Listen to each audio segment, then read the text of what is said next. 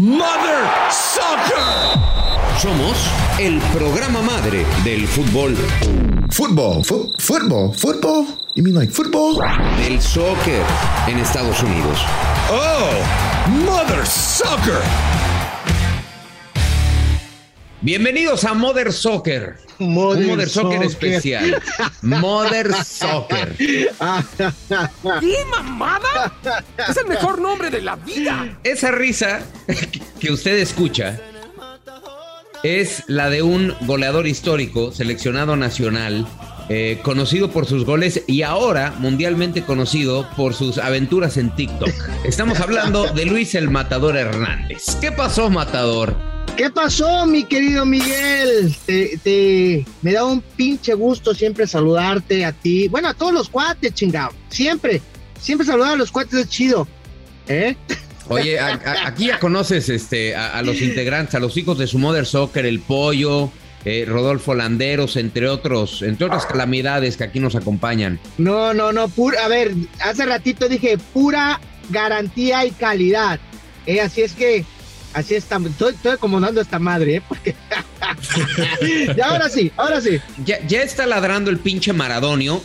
Y ustedes no lo saben, pero el perro del Pollo Ortiz se llama Maradonio y normalmente interrumpe Mother Soccer. Y ya el pinche Pollo ya le puso güey, que no grites, te digo, le mira. puso una... ¿Se llama Maradonio? ¿Te hablan, Pollo? ¿Cómo? ¿Qué?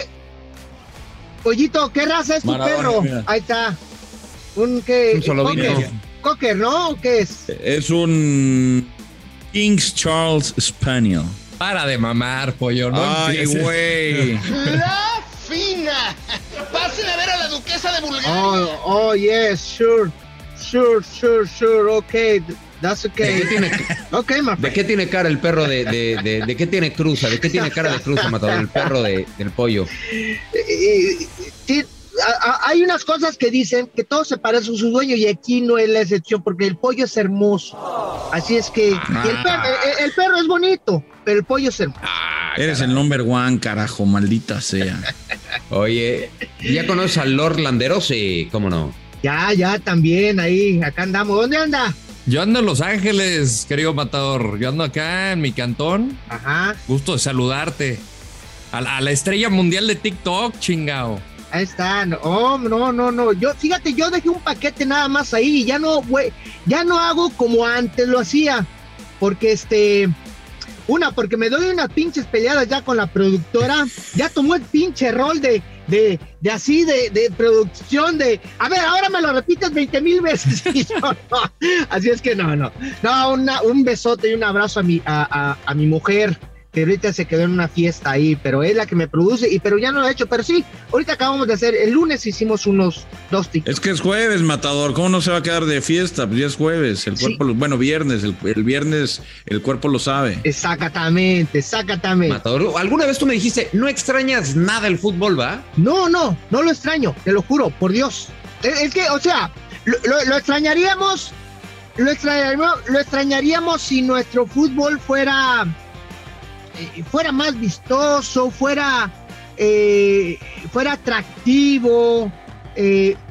Nos han pasado muchas cosas a todos, pandemia, ya no vamos a los estadios, no fuimos a los estadios por mucho tiempo, pero todo se compagina con muchas cosas que hemos dejado de hacer todos, no solamente la Federación Mexicana, sino los equipos, los representantes, los jugadores, los entrenadores, y todo eso ya ha venido, yo creo que a mermar el ámbito del fútbol nacional. Los clásicos obviamente siempre son bonitos, son maravillosas, las liguillas como siempre han sido. Y me he dado cuenta porque hasta hace poco estuve en el mejor fútbol del mundo, narrando la Champions y viéndole, viviéndole, y me di cuenta de muchas cosas. Y entonces te diría, lo extraño, no lo extraño. Me divierto cuando me invitan a mis cuates a echar cascaritas, jugar, ver un partido, voy, pero tampoco es de que voy a los estadios. Acá tienen su casa acá en Monterrey, y no voy ni a ver a los pinches Tigres ni a los Rayados. Oye, ¿por qué no se te ha pegado el acento si a todo mundo se le pega el acento regio, Matador? Fíjate que no sé, mi sangre jarocha me lo impide, chingado.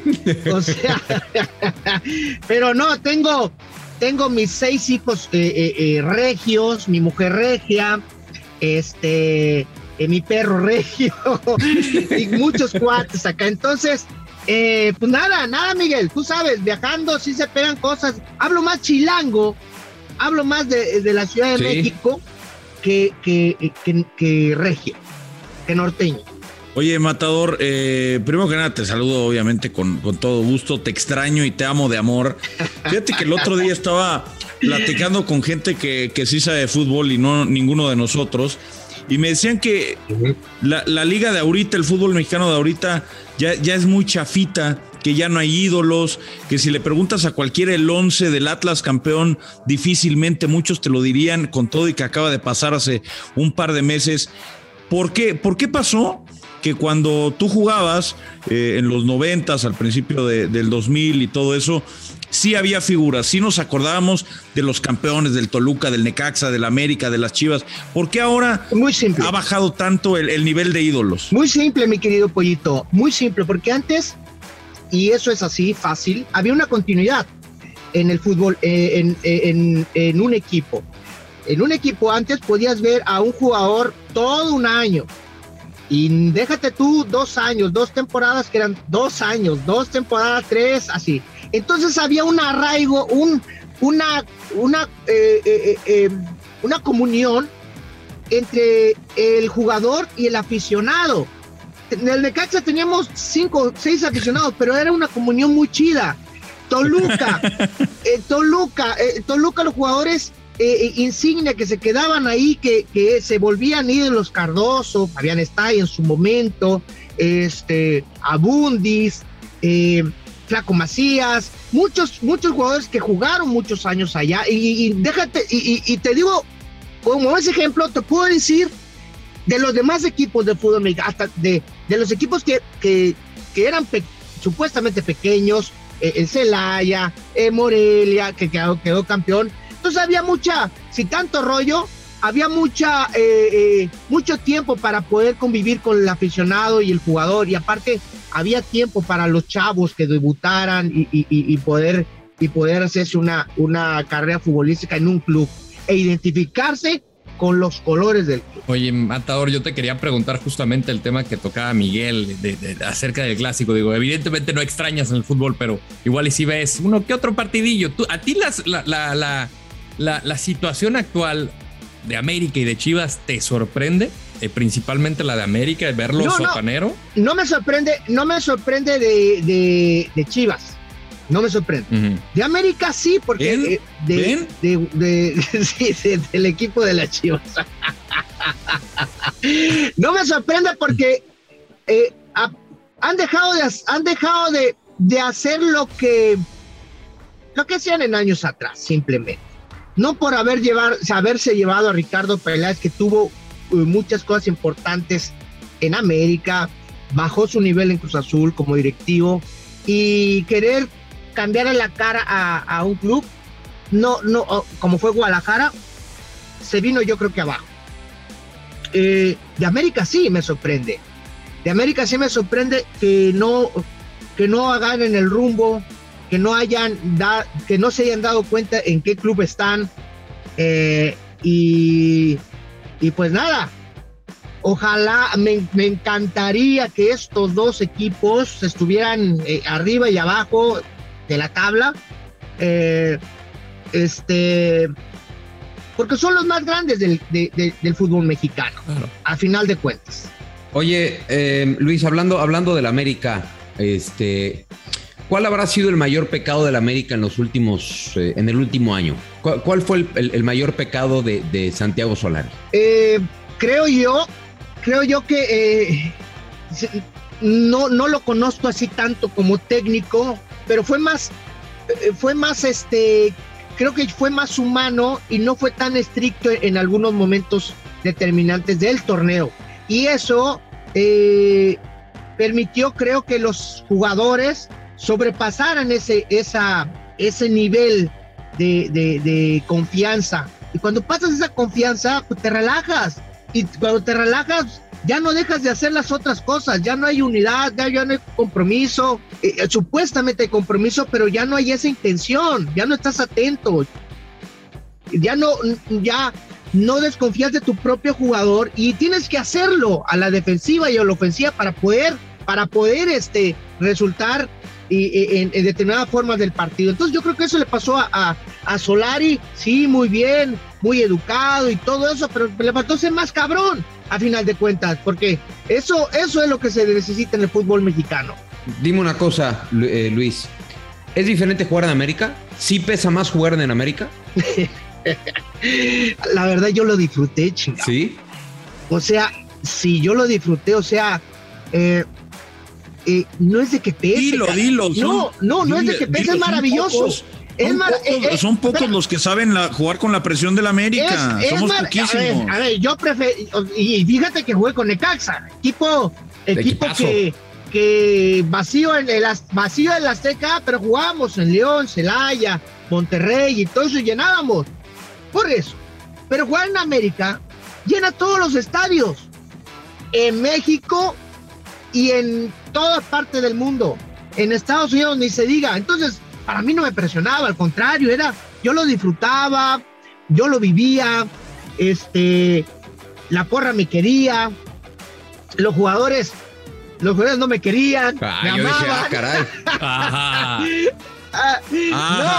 No, sí, o sea, yo siempre tuve una pinche química con todos los cabrones, con todos mis compañeros, desde los utileros, desde todo eso.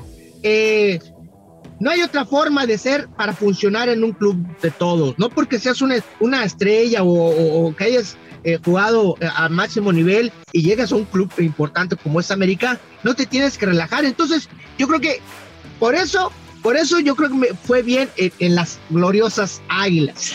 Oye, a ver, Matador, el otro día en Instagram respondías algunas preguntas y decías que Cuauhtémoc era tu gran pareja, ¿no? Era la gran pareja del Matador en sus buenos años. Además de Cuauhtémoc, ¿con quién te identificabas muy bien, no solamente dentro del campo, sino fuera del campo, que hicieran asados, que se fueran de vacaciones, que dijeras, a este cabrón lo quiero sí o sí en mi equipo? No, fíjate que no, mi pollito. Con que me llevé, y me sigo llevando todavía con mi compadre Joaquín del Olmo, y jugar en Tigres, ¿no? Aparte de ser mi compadre, me llevo, dentro del campo, me llevé a toda madre. Pero si te dijera hoy actualmente con quién le puedo hablar y tomarme un pinche café para platicar, echarme unas cervezas, no tengo. Con todos soy igual, con los de Chivas que estaban en la selección, con los de León que aún veteranos que ahí los sigo, con los de Santos que antes jugaba, que antes entrené con el Santos ahí, no se diga Monterrey ni Tigres, pero así que me digas uno mi pollito, pues no, caray, no, las estrellas a veces nos quedamos solos, o sea, Messi, Cristiano, Del Piero. ¿Me recuerdas a Jorge Campos, un fuera de serie? Por ejemplo, el Brody, Luis García, Sague, Carlos, Hermosillo. No sabes, cuando nos vemos y nos juntamos, a veces en las chambas, es maravilloso, volvemos. Yo hace poco me acabo de topar a Bora, en Qatar. Y me regresé 25 años atrás y sigue siendo igual, lo mismo, y lo disfruté. Entonces, eso es lo que realmente creo yo que disfruté cuando jugaba fútbol, y lo sigo disfrutando ahora, dejando de jugar fútbol y con mis cuates que jugaban.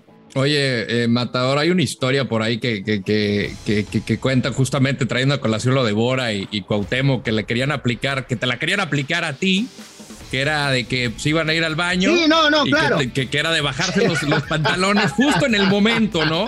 Y dijeron, no, pues se la apliqué a tal persona. No. Se la apliqué al Matador, y de repente te ven pasando dices, ay, güey, ¿quién era no era el Matador? ¿Quién era? No. Te confundieron con Bora.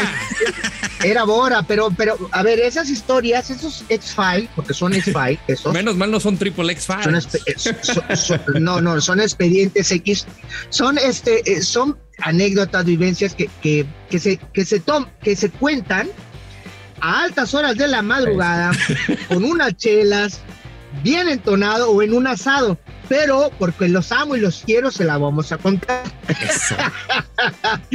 No, fuimos a una Copa USA, que antes era la Copa USA, jugamos en San Diego, nos fuimos a Tijuana, en Tijuana pasamos en autobús, y viajando en avión, pasamos en autobús ahí, en migración y todo, nos bajamos todos al baño, nos pasamos, pusimos en los baños así, estaba Pavel, yo estaba al lado de Pavel, estaba el Matador, y llega el pinche Cuau, del lado de Pavel, y se va Pavel, me voy yo, se queda Pavel, y Bora llega y se pone en el lugar donde estaba yo. y entonces el pinche el camello sale y cruza Pavel y ve y ya así como ves ese cabrón así es, y bien le da un agarrón a mi querido, pero así se da cuenta y se espanta el cabrón. Nosotros ya estábamos en el autobús, y entra el pinche camello y dice, ¡oh, no! Y todos, ¿qué pasó? No mames, le agarré el ahora. Y yo, no mames, ¿en serio? Sí, no mames, y el Villa y todos, güey, ve, discúlpate, ve a disculparte, cabrón, no mames. No mames, lo confundí con el pinche pelo de muñeca fea. Peor. Maravilloso el pinche Cuau. Después ya fue a pedirle una disculpa, porque así fue. Y no, y lo que dicen las lenguas que dijo Bora, dice, mi querido, qué bueno que tú me dices, porque si no hubiera pensado otra cosa. O sea, de ahí Cuauhtémoc fue titular, indiscutible. No. Así es que ya lo saben, chavos. ¿Quiere ganarse un entrenador? Oye, entonces... No, pero era maravilloso. El Cuau sigue siendo increíble. Sigue siendo un pinche niñote con un corazón. En aquel entonces lo era. Pavel, Villa, Lara, todos. Y convivíamos con los pesados, que era Luis García, Sague, Benjamín Galindo, Carlitos Hermosillo, con Aspe. todos ellos, y Aspe, el pinche gruñón. Y entonces había una puja entre los veteranos y los jóvenes. Los rebeldes. Y entonces Bora estaba en medio. Entonces, pues Bora le daba más preferencia a los grandes, hasta que, bueno, ya después nos vamos a la Copa América de 97 y explotaban muchos jugadores jóvenes, que yo iba de refuerzo nada más. Oye, entonces, el señor gobernador le agarró el impresionante a Bora. No el impresionante. No te metas con mi cucu. Oye, yo te digo una cosa. Sí. Pero güey, espérame. Pero quiero aclarar que fue sin querer. Se confundió. Okay. Se confundió, que me lo quería agarrar a mí. Te digo una cosa, yo tuve la ventaja de estar muchísimos años en selección mexicana y nunca me divertí tanto con ese grupo. O sea, ese grupo que a mí me tocó, la última parte ya no me tocó mi gallo, pero mira dónde me lo vine a encontrar, pero sí me tocó esa mezcla de Aspe, del propio Brody, Cuauhtémoc, Villa, el mendigo de Terrazas, tú, de hecho fuimos a la concentración del 2002, a la Copa del Mundo del 2002, y les tengo que contar que entre Cuauhtémoc Blanco y el señor que está hoy de entrevistador al Matador, me jodieron mi computadora porque vimos juntos la final de América frente a Necaxa, y cayendo el gol, don Luis Hernández y Cuauhtémoc Blanco agarraron los refrescos y los empezaron a echar, y entre los dos me jodieron mi computadora y nunca te había dicho nada, Matador. O sea, que te invitó para cobrártela, güey. Hubieras pasado la factura ahí en ese momento, porque ahorita pues ya caducó. No, la época más divertida. No, Miguel, sí, y hasta ahí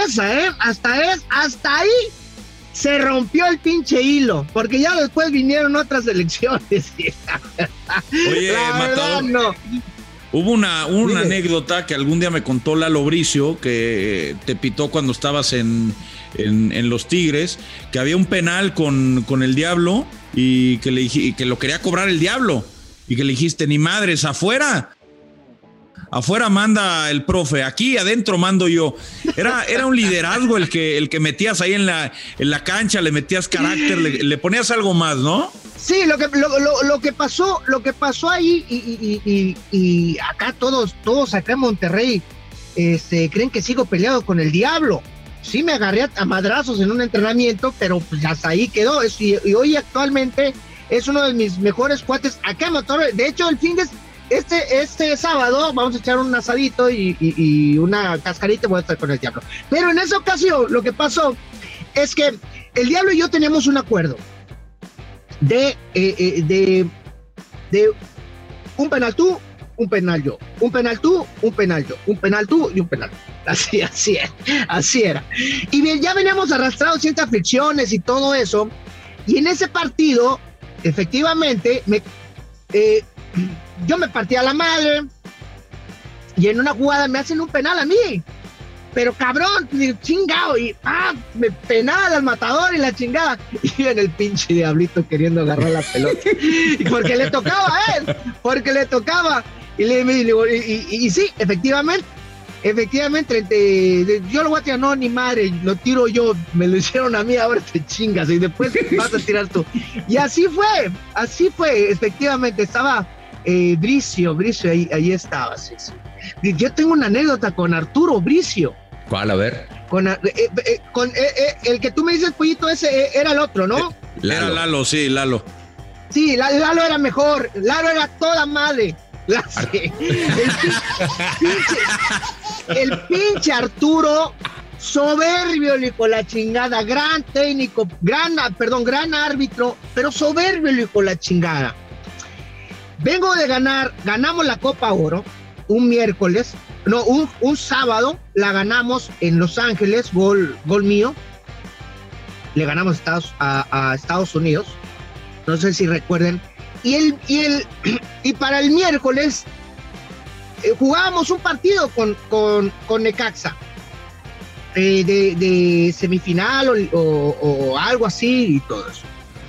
Y entonces, pues ya fue el domingo el partido. El lunes me concentro para jugar con Necaxa y entro en el segundo tiempo para jugar me hacen una entrada y le reclamo a Arturo, le digo, Arturo, no mames, y me dice, ¡sac!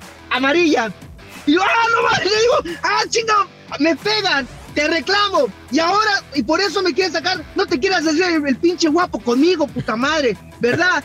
Sí, y segunda, y roja, y no, le menté su madre, puta madre, pero sí era muy, Arturo era muy prepotente, chica, muy prepotente, tenía muchos cuates árbitros que me aguantaban muchas cosas, pero sí, siempre sufría con Arturo. Oye, Matador, dijiste, se rompió el hilo de la selección en el 2002. ¿Qué cambió en la selección mexicana? Simplemente cambió la continuidad de los jugadores que estuvieran en buen momento. A partir del 2002, creo yo, mi sentir, no llevaron a jugadores que estaban en su mejor momento y llevaron a los cuates de Javier Aguirre. Javier Aguirre llevó a sus cuates de confianza, gente de Pachuca, gente de Azul, pero no eran de selección mexicana. Yo siempre lo he dicho, hay jugadores que son de equipos y hay jugadores que son de selección mexicana. Y había jugadores... ¿Quién sobraba? ¿Quién sobraba? En esa selección, ¿quién sobraba? En la del 2002. No es de que sobraron, porque se ganaron, los llevaron. Okay. Pero, por ejemplo, a mí nunca, y no me gustan los pinches nacionalizados para jugar ahí, porque no han trascendido. Y no trascendió Gabriel Caballero.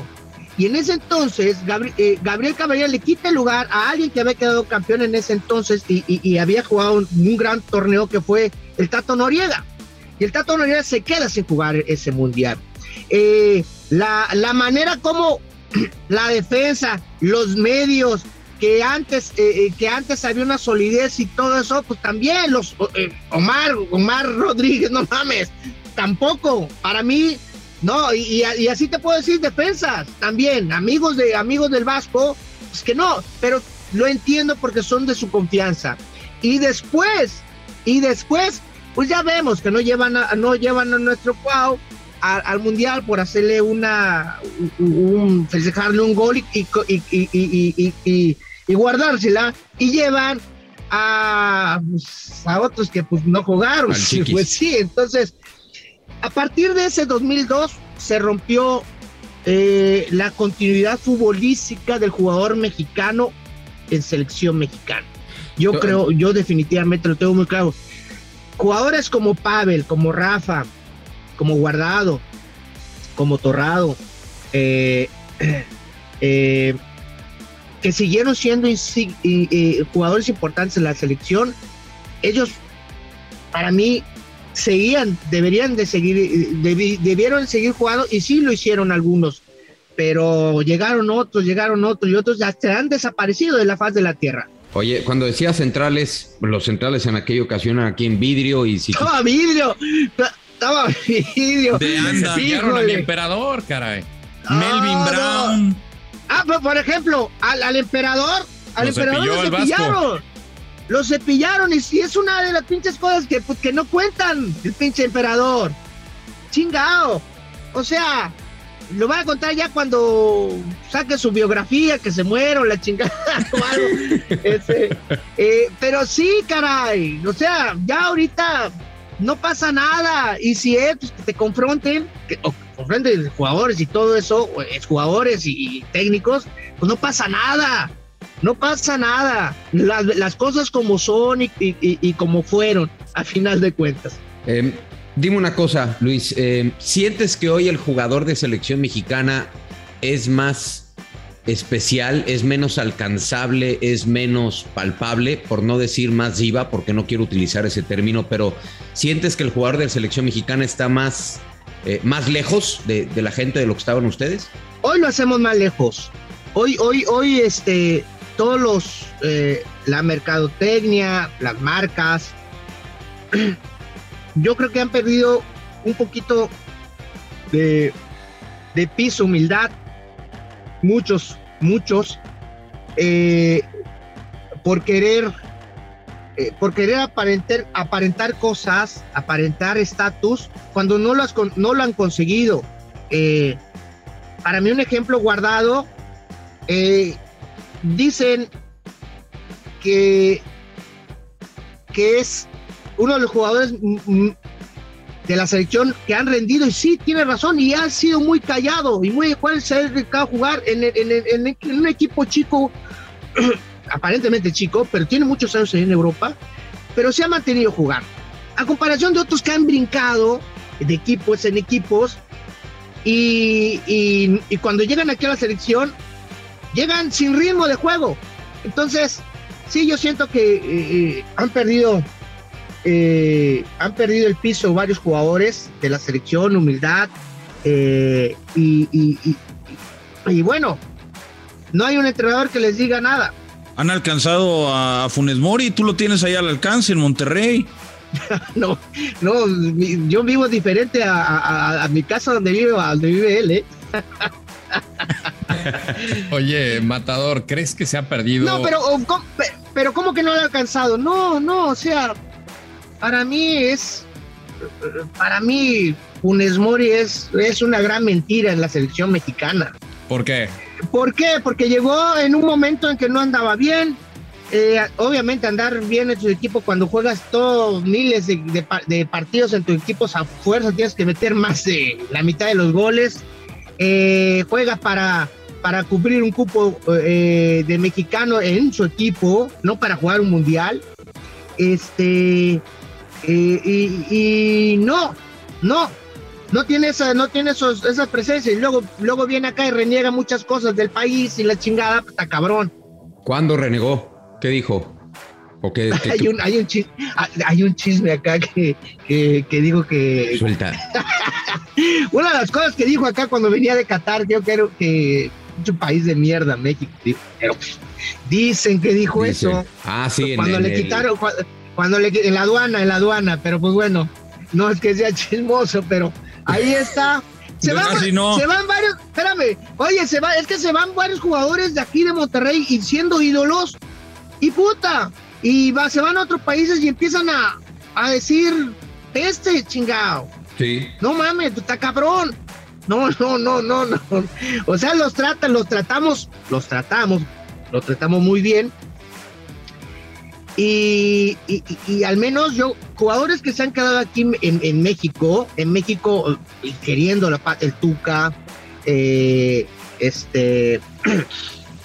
ay, ayúdeme, Saguiño. Dirame, Saguiño nació aquí, espérate. No, Sague La Volpe. porque habla la Volpe, exactamente. Romano, exactamente. Pues varios técnicos y jugadores también que se han quedado a vivir aquí en toda la ciudad, en Guadalajara, se han quedado muchos extranjeros y siguen ahí, pero pues bueno, eso es volvemos a lo mismo. Desafortunadamente es nuestro fútbol, que hemos dejado de hacer cosas muy importantes, hemos dejado de darle esa oportunidad a los chavos, de tener esa continuidad a los jóvenes, de confiar en los técnicos mexicanos. Volvemos al círculo vicioso de volver a traer otro entrenador que ya tiene 1000 años acá o en el fútbol mexicano. O sea, y lo peor de todo es que nuestro fútbol ya lo estaban manejando los jóvenes empresarios mexicanos. Oye. Y eso es muy cabrón. Oye, Matador, para mí hay una gran mentira en el fútbol mexicano, que es que si le das más oportunidades a los jóvenes, más partidos, se van a hacer figuras. Y para mí esa gran mentira es por culpa del Guadalajara, porque pues el Guadalajara nada más juegan puros mexicanos, pero no han sacado figuras desde el Chicharito. Desde el Chicharito no hay una figura importante del Guadalajara.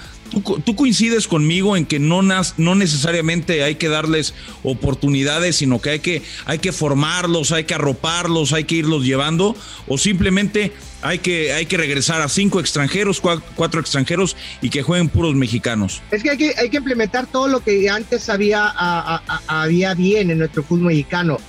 Ojo, no retroceder o a ver las cosas positivas que teníamos antes, ver las cosas que les han funcionado en otras ligas, ver la formación, ver los entrenamientos, ver cuál es el sistema que tiene el Liverpool, ¿por qué en el Barcelona hoy actualmente, voy a hablar del Barcelona, porque ya está dando resultados? Se tardó un poquito con Xavi, pero tenía que pasar. Si los niños juegan al tiquitaca de 7, 8 años como juega el primer equipo, pues cuando lleguen al primer equipo van a hacer eso.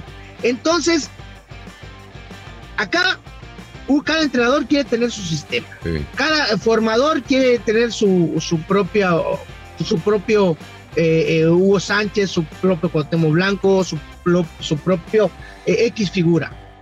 Porque así son. Mientras no haya un método desde arriba implementado, como lo hace Liverpool, como hace el Chelsea, como hace grandes clubes, pues no vamos a poder hacer. Se hacían cosas buenas en Pachuca y creo que Pachuca es uno de los ejemplos de progresión en los últimos años que tuvo. Claro, los equipos a veces van a tener tus cosas buenas, porque al final de cuentas te traen buenos jugadores o ya tienen tanto tiempo jugando en sus equipos y dan resultados. Entonces, sí coincido contigo. Al Chivas no ha sacado otro Chicharito. Dicen que son el equipo del pueblo, sí, caray, pero pues cuando llegan los chavos se desbalagan.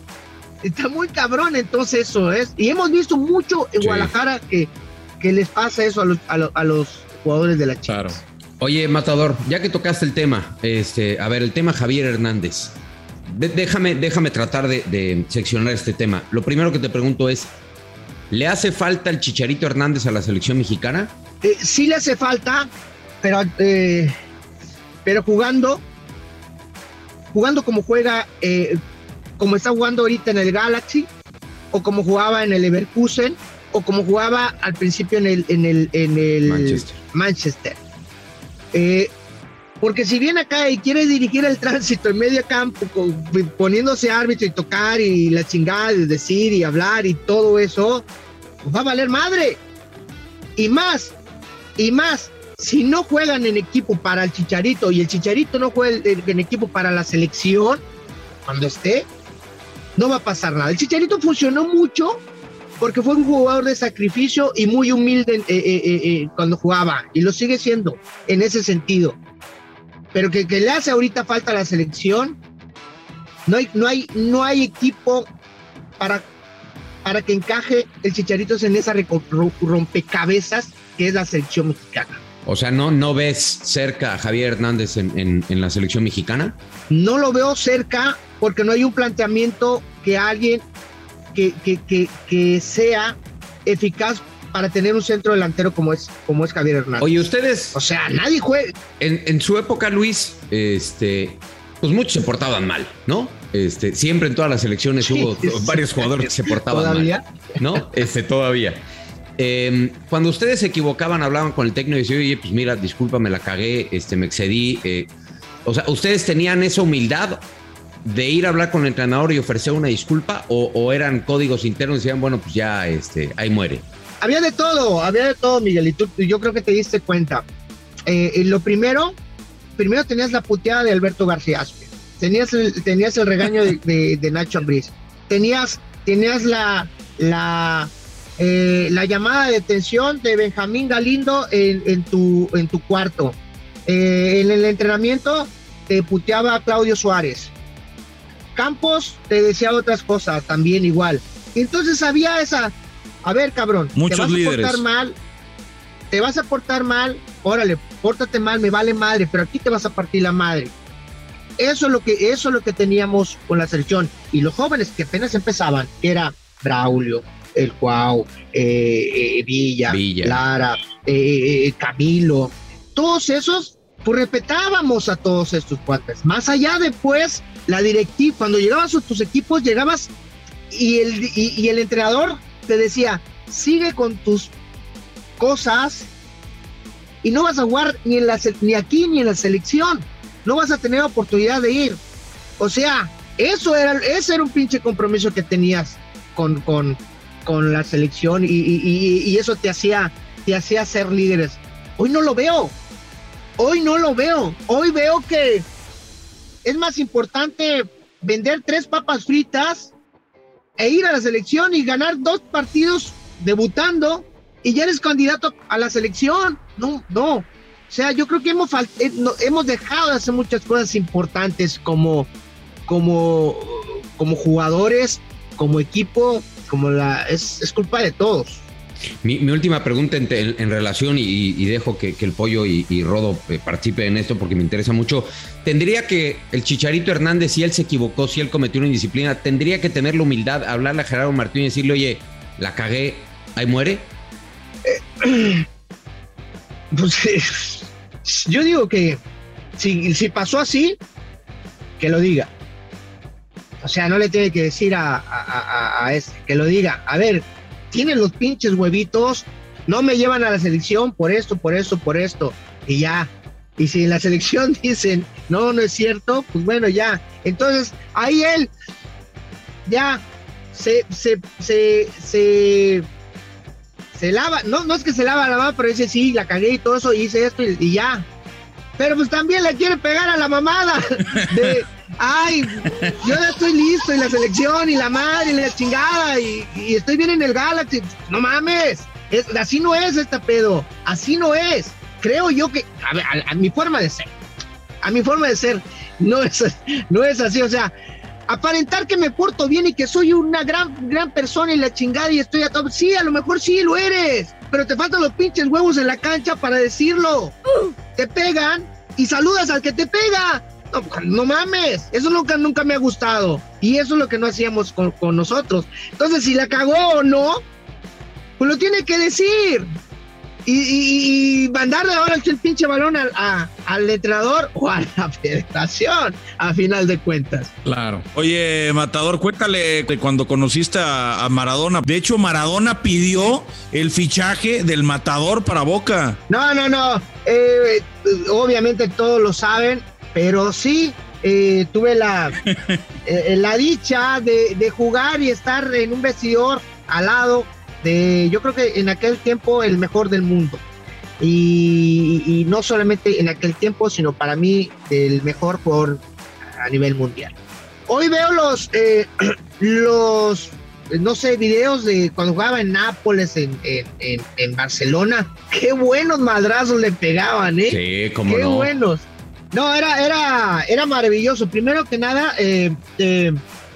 entrenábamos de lunes a sábado y el partido podría ser el domingo. Entonces nosotros éramos felices cuando él, aunque sí iba a llegar el jueves a entrenar. Jueves, viernes y sábado. O sea, él no entrenaba ni el lunes, ni el martes, ni el miércoles. Ya cuando llegaba él al entrenamiento, llegaba en carro diferente, y llegaba ya vestido a 2 vueltas, trotando y a las interescuadras. No. ¿Y qué te puedo decir? En el vestidor era maravilloso, era maravilloso.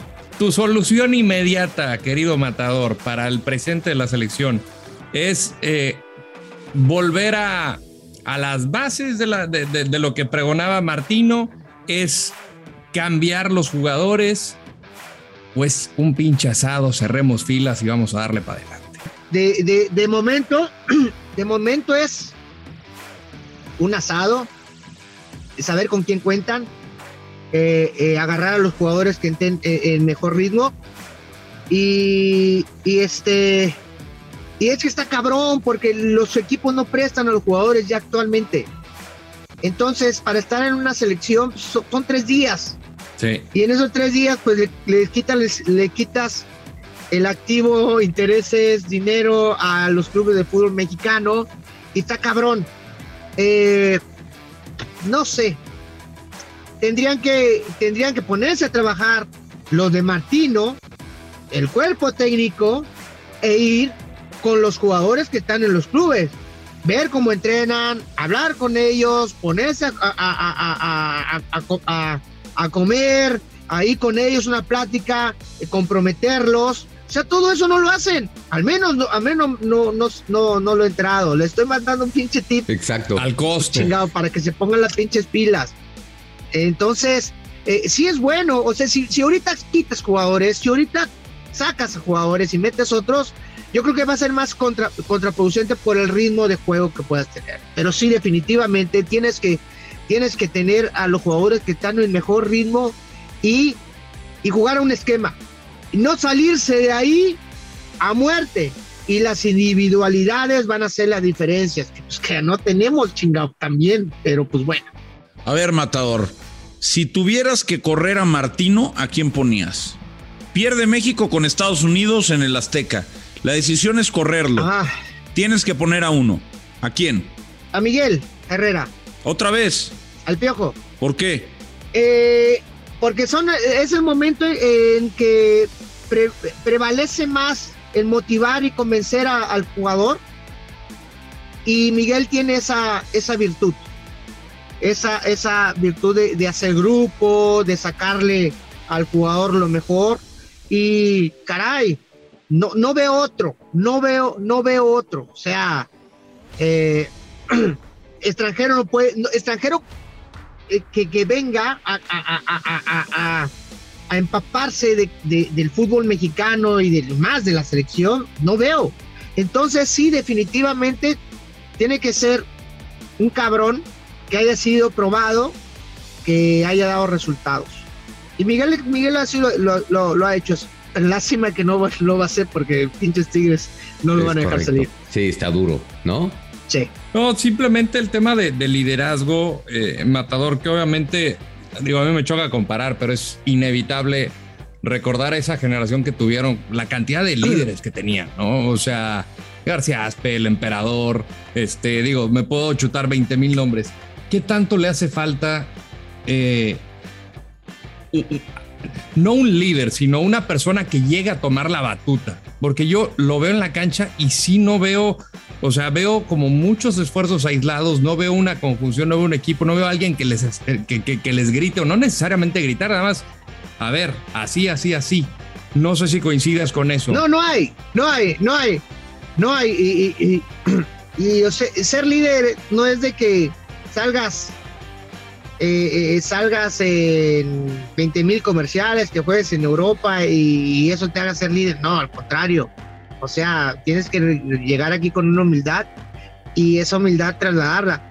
A ver, uno de los que para mí se veía que podían ser líderes, Edson Álvarez.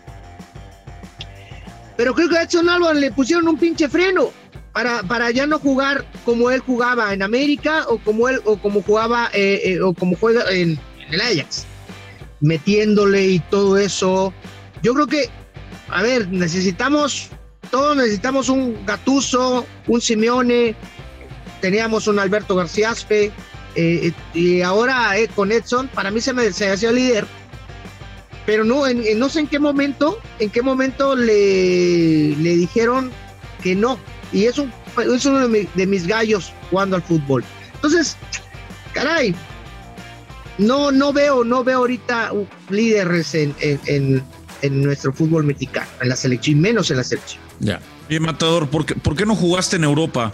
Porque ahorita lo dijiste hace ratito, salen dos jugadores, sale un jugador, dos jugadores, tres jugadores, hacen una buena temporada y los medios, la afición, los propios directivos ya lo candidatean a esta es la nueva figura, a esta hay que mandarlo a Europa, a esta hay que venderlo caro. A lo mejor en tu época... Hoy en día es muy fácil salir. Hoy en día es muy fácil, préstamo, acuerdos, marcas, comercios y todo eso. Hoy en día es muy fácil. ¿Por qué no saliste y quién te quiso? ¿Quién te quería en Europa? Cuéntales. A ver, en Europa me quería el Borussia Mönchengladbach y el Mónaco de Francia en el 97. Después, en el 99... ¿Que era cuando estabas en Boca? Sí, después me voy a jugar a Boca. Estaban esos tres equipos y decido irme a Boca por muchas cosas. Claro. Después, en el 99... que yo jugaba en Tigres, ya había arreglado mi representante, que en aquel entonces era José Manuel Sanz, ya había arreglado con el Hertha Berlín. El Hertha Berlín, yo ya tenía casa, tenía mi sueldo, tenía lo que iba a ganar, y faltaba decirle al Tigres, en aquel entonces, ¿con cuánto venían? Y el Hertha Berlín ofrece $4 millones a Tigres. Tigres pidió 7 en aquel entonces. Se acabó la negociación. Quedó yo fracturada la relación de Tigres y Luis Hernández, por eso. Es más, los de Hertha Berlín vinieron al estadio, cenamos con ellos, metí yo 2 goles a Pumas y al Brody. Eso fue un acuerdo ahí con el Brody. Y ya me quedo y me voy al Galaxy para jugar 6 meses y de esos 6 meses irme a jugar con el Sevilla. Había un acuerdo. No se hizo lo del Sevilla, regreso para jugar otra vez con Tigres. Tigres me quiere hacer un contrato por 1 año y llega a América y me dice, te hacemos un contrato por 3 años y lo doble de sueldo. Entonces pues, me fui. A partir de ahí ya no tuve la propuesta de irme a jugar a Arabia mucho antes que Jared, pero ya no. Entonces fueron esas cosas por las cuales yo no jugué en Europa, que no me arrepiento de no haberme jugado en Europa, al contrario, hubiera sido una experiencia bonita, pero nunca me quedé con esa espinita, Nunca me quedé con los equipos con los que yo jugué aquí en México, en el extranjero, Galaxy, Boca Junior. Creo que di mi máximo y tanto que me siguen recordando a toda madre ahí. Oye, hoy en día sale. Antes de dejar a Miguel y a Rodo, ¿lo veían en tu época como irse a retirar y ganar buen dinero en Estados Unidos? Porque hubo una época reciente en la que empezaron a traer muchos extranjeros a Estados Unidos, no ya de 35, 36, 37 años, que cobraban un pastal. ¿En tu época lo veían así como, bueno, pues es una liga medio chafa, medio más o menos, vamos a jugar, pero a robar, ¿no? Digamos, en el buen argot. Vamos a robar la liga y vamos a cargarnos unos billetitos. ¿Así lo veían? Yo lo veía como una oportunidad para salir, con un trampolín para salir a jugar a Europa. Es muy duro jugar en Estados Unidos. No es muy competitivo, pero es muy duro en aquel entonces. ¿Por qué? Porque, o sea, no tienen al menos no tenían esa viveza, esa sensación. Tirabas un caño y no te lo regresaban, o sea, el aficionado nada más apoyaba una cosa y ya nada más los jugadores te dicen corre 100 veces, corren 200 veces. Hasta o sea, shootouts, muy insípido. Hasta shootout, imagino. No me tocaron los shootouts, pero le tocaron a Campos, a Hermosillo, claro. Creo que a Hugo, pero no, a mí ya no. Entonces, yo fui con esa intención de brincar el charco, pero no, me arropó muy bien las gloriosas Águilas del América y me quedé ahí. Oye, rápido, Larcamón para el América, ¿cómo lo ves? ¿Estamos exagerando? Lo conocí, es conocido mío, cuate. Lo que hay ahorita, ya lo que venga para la próxima temporada va a ser mucho mejor. Bueno, no demeritando lo que puede hacer o no, pero un equipo como las gloriosas Águilas no se puede permitir que no haya alguien de renombre en el banquillo de las Águilas. Ah. Oye, Matador, pues no sabes cuánto te agradecemos. La última rápida. Puta madre. Ok, sí, la última. Sí, última. ¿Cómo la última. Ok, sí, dime. ¿Con quién te rifaste el mejor trompo de tu carrera? Con el pinche Duilio. No me digas. Con el Duilio. ¿A poco sí? Con mi compirri. ¿En selección? En América. En América. Me peleé con el Diablo, me peleé con la Bomba Ruiz Díaz, fui con la Bomba de Ruiz Díaz también en Monterrey. Ivo Basay me dio una pinche cachetada. Ivo era bravo, ¿no?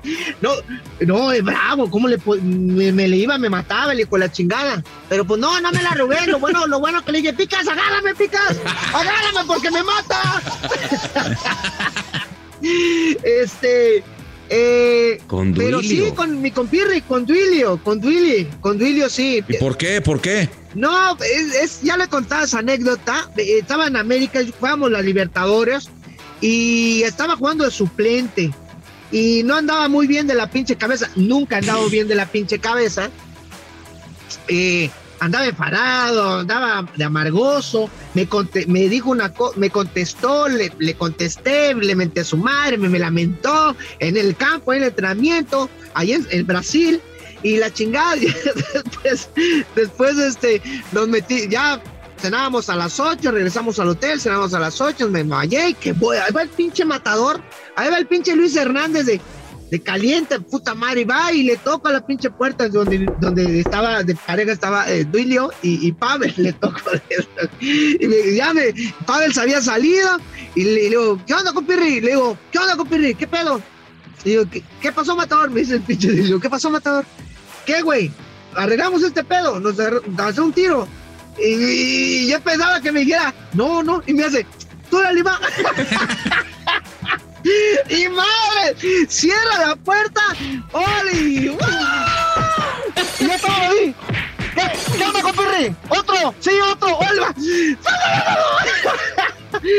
Pero no, en una de esos, vengo, me caigo y me pego, veo estrellitas, la neta, y yo, ¿qué, compirri? ¿Otra vez? Perra, ya estuvo, perra. O ya la dejamos así, le digo yo, ya la dejamos así.